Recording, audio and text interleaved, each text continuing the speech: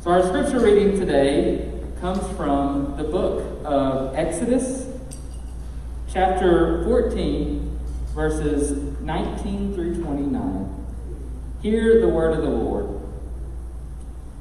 The angel of God, who was going before the Israelite army, moved and went behind them. And a pillar of cloud moved from in front of them and took its place behind them.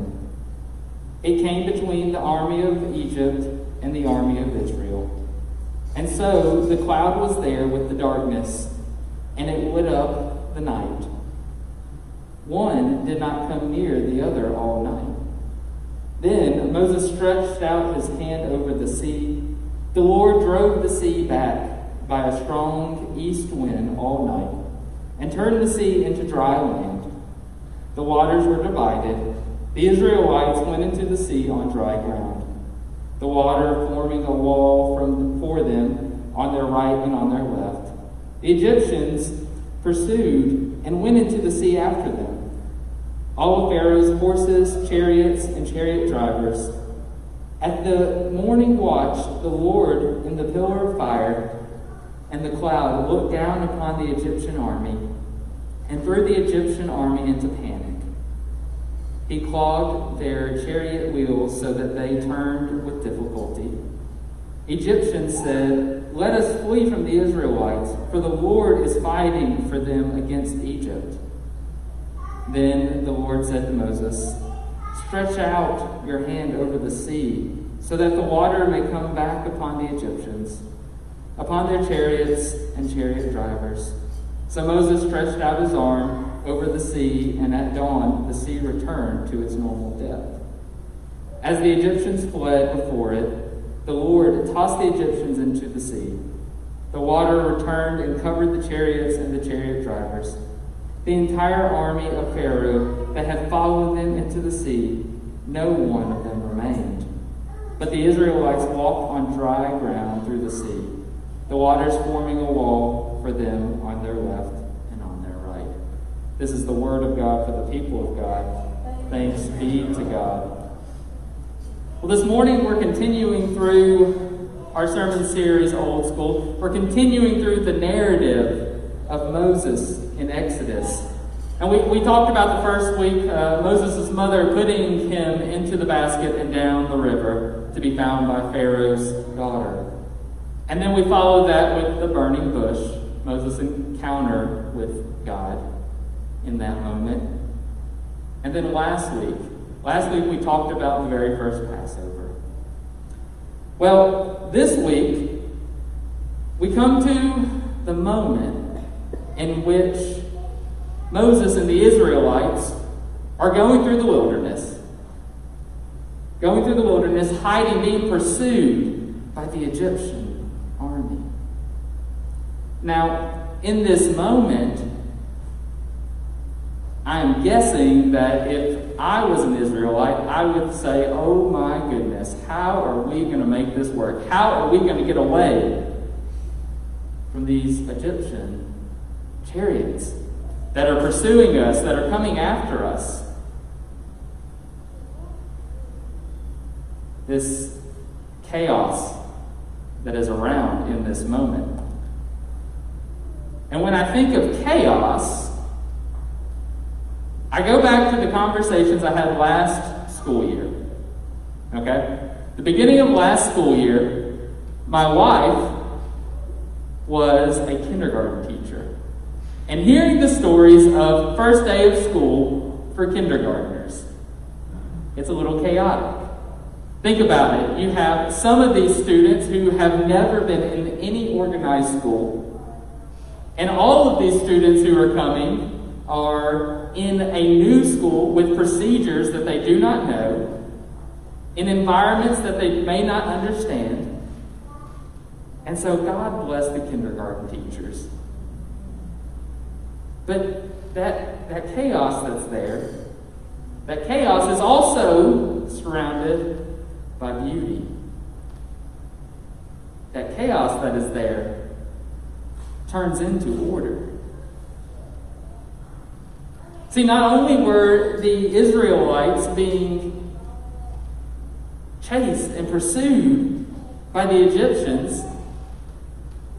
But they also came to a moment where they're sitting in front of the sea, wondering, well, what do we do next?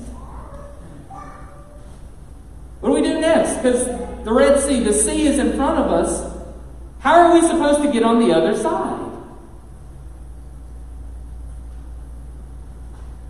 So, even with the moment of being pursued, the moment of being chased, the moment of wondering where do we go next, this chaos that is happening within their lives in this moment, we see a constant. We see a constant, and we see it through the way that God is moving, the way that God is protecting them with this cloud that is disguising them, that is lighting the night for them. We see God use the winds that separate this sea and that holds it so that they have a path. We see God working amongst this chaos, and we see this chaos, this wondering of where are they going next? How are they going to get there? We see this order. We see God working. We see God's presence. And see, this is not the only time in which we see God working amongst chaos. We see it all throughout Scripture, where God shows up in moments of chaos in the lives of so many. And if we think about chaos, it comes in a lot of different ways. We're seeing it in the Israelites, being pursued, wondering where to go. And that's a little different than the chaos that we go through in our lives. But yet, I think it's fair to say that in the moments in which we are in, there are times where we feel like our life is just full of chaos. Our life is full of chaos through a pandemic that causes us to be separated, not to be able to be in community as we once have been. We see our country dealing with racial tensions. We see a political outlook amongst our country that continues to separate more and more each and every day. I think it's fair to say our lives today, our world today, is chaotic. And we just wonder, when is it going to get better? When is it going to come back to the way that we once knew?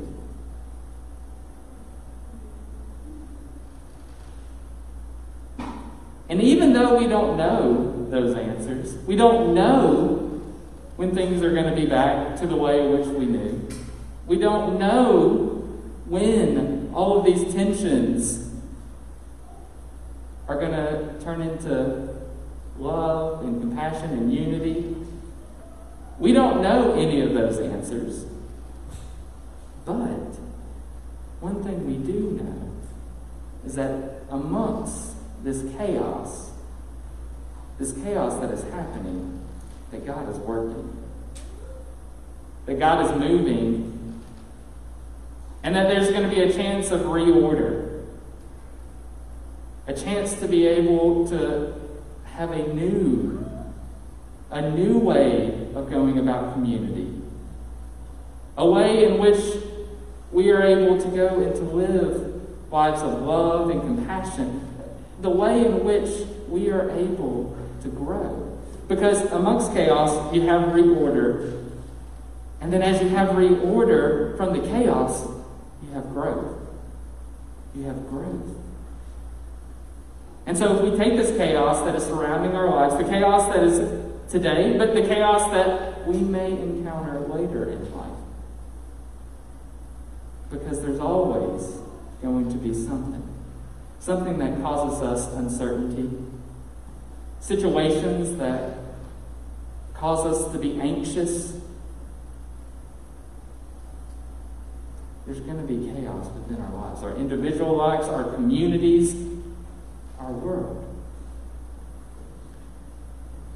But making order and seeing how God is moving and growing from that chaos. Because while we don't see it today in our scripture, we know that those Israelites who are going through the wilderness looking and searching for the way and where to go, that they go from, at the beginning of our story, being slaves to the Egyptian nation, to then becoming so much more, being able to come and to be God's promised people, to live out their faith and to be able to be the beginning of a group that stretches out 2,000 years later, 3,000 years later. Those Israelites who are in chaos in those moments, because of what they went through, that chaos that they encountered, their faith in God, it was grown and it was passed down.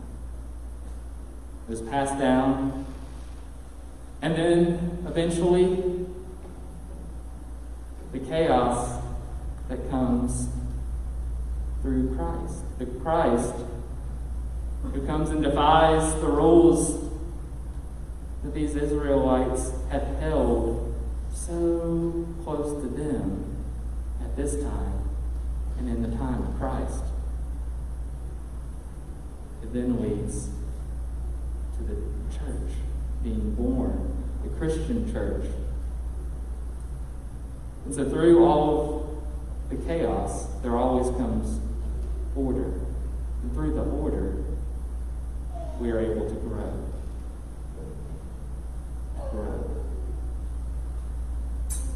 And so, as we continue through a world that is chaotic, lives that are crazy, with unforeseen questions, unforeseen results, situations, I just encourage us to look to see how God is moving in that chaos.